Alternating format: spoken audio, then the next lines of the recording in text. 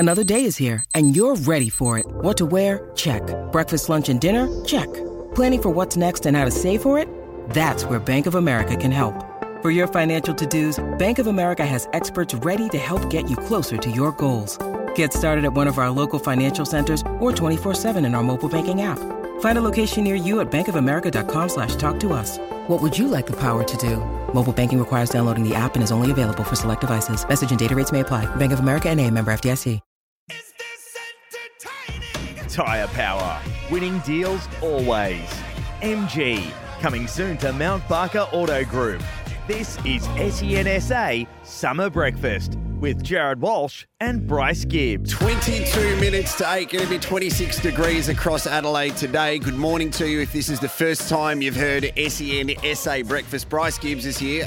Mark Bickley is joining us in a few weeks' time. And look, this is a safe space. It's a great learning environment here, and we've just worked out that the desk here in Studio Lumo, it's powered by Lumo Energy SA. It can move up and or down, so we can sit down or stand up when we are speaking with you, lovely listeners. And Bryce, for the first time, we're standing up now. It's different. It is a little bit different, and I don't mind the change up. It's different energy. You look like a kid in a candy store, pressing all the buttons and watching all the things move up and down and lights come on and off. It's so much fun. Small minds, eh? Thank you so much. All right, let's go into this. You talk too much. You talk too much. I can't believe the things that you say.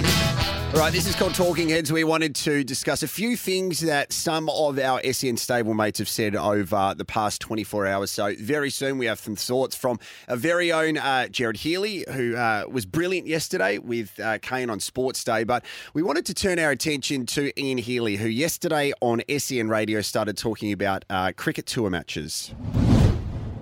Now, we've been part of this shenanigans too, by the way.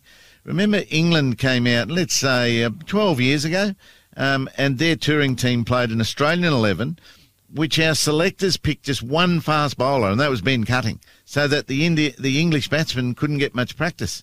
To me, that's not good enough. Rather than playing, when we were over there, we spent our time whinging about these weakened county teams that England put up as our opposition before the series. Our focus in cricket has shifted from creating opportunities and experience for our best up-and-coming cricketers and legends. If they want to play against the touring team, let them play. Now we deny touring teams quality preparation before very highly anticipated series, and I don't like it. It's disappointing to watch such dismantling of trust between cricket's nations, and it needs to stop. Very passionate about it, Heels. He certainly is. You could just tell in his voice, couldn't you? I'm not the biggest cricket knowledgeable person going around, but I think that you don't want to give your opposition anything. Yeah. That's the sort of the way I look at it.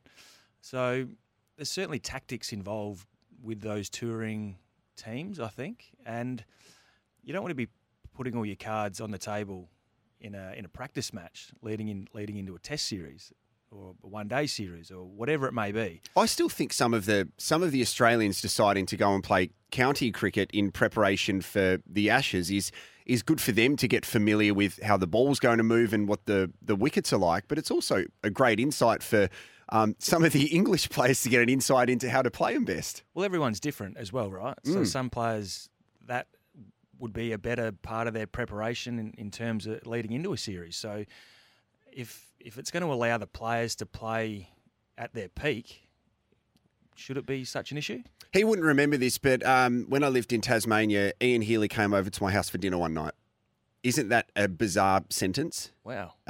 And we were sitting around the table, and all I can remember is that Ian Healy was at my house for dinner, and what I decided to do was go into my bedroom and create one of those posters that you would have been too young for this, but there was a car dealership that if you made your own poster with the logo of the car dealership on broadcast and it was shown, you went into the running to win a car. So I went and made a poster that I thought I would show Ian Healy, and I used like cricket puns. I said, you may win the war, but spelt like Mark and Steve war, but we have a rifle like Paul Rifle. Like, so you're loving this at the moment. So I went and showed Ian Healy, who I don't know why he was at my house for dinner, and I said, what do you think of this? And all I can remember is him looking at me, and he said, no, it's really good. And now as an adult, I can imagine he was just saying that sarcastically because it was really bad.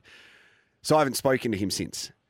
I guess he hasn't been over for dinner since. Absolutely either. not. So it's triggering to hear his voice again. So we're not going to play Ian Healy again because of that traumatic experience that my family put him through. Novak Djokovic is obviously the talk of Australia, 22 Grand Slam championships, his 10th Australian Open. Jared Healy thinks we should do something to signify it. 10 finals, 10 wins. It's an incredible record, particularly given the era of Rafa, Federer and Murray. Yes, he's not Australian. No, he's not universally popular like Nadal and Federer. But he has done more than any other individual to make the Australian Open the great slam it is today. At Roland Garros in France, they unveiled a statue of Rafa Nadal, a Spaniard, 2 years ago to acknowledge his ownership of the world's most famous clay court.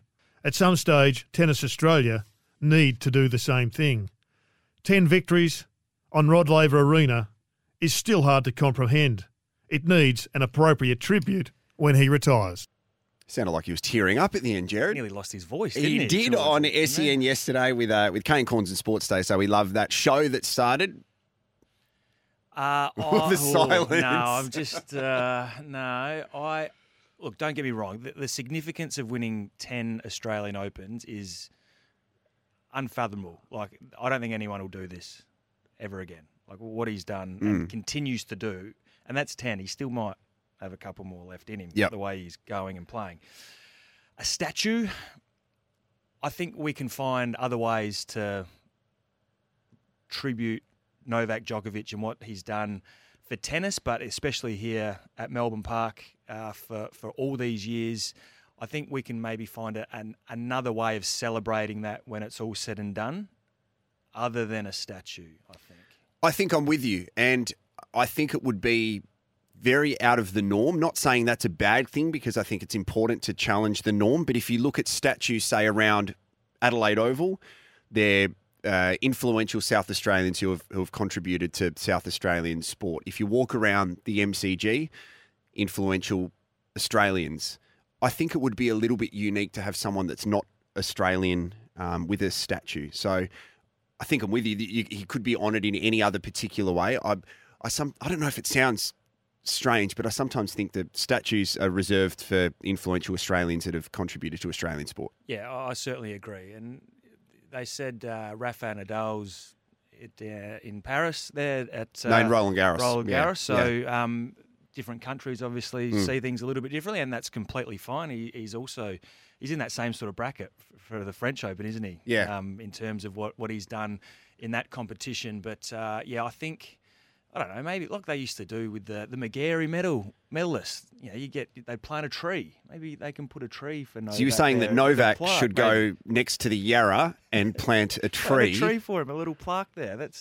So what you're saying is he's won 22 Grand Slams, and to signify his 10th Australian Open, he's going to the garden supply store to plant a tree. Yeah, put him in the botanical gardens there, and it'd be a nice little tribute to him. No, it's good. So I would just like to say that we've now worked together for almost 3 weeks, and that's the worst thing you've said.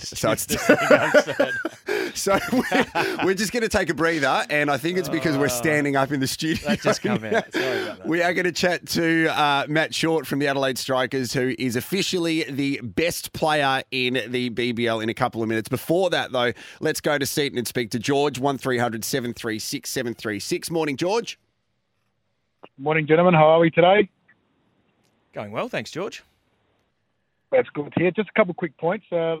Just the scientific miracle that is Novak Djokovic. You know, the man should be dead, but instead he came back from the brink of death and won the Australian Open. That's a big round of applause for Novak's there. Good on him. And secondly, the Australian media just can't help themselves, can they?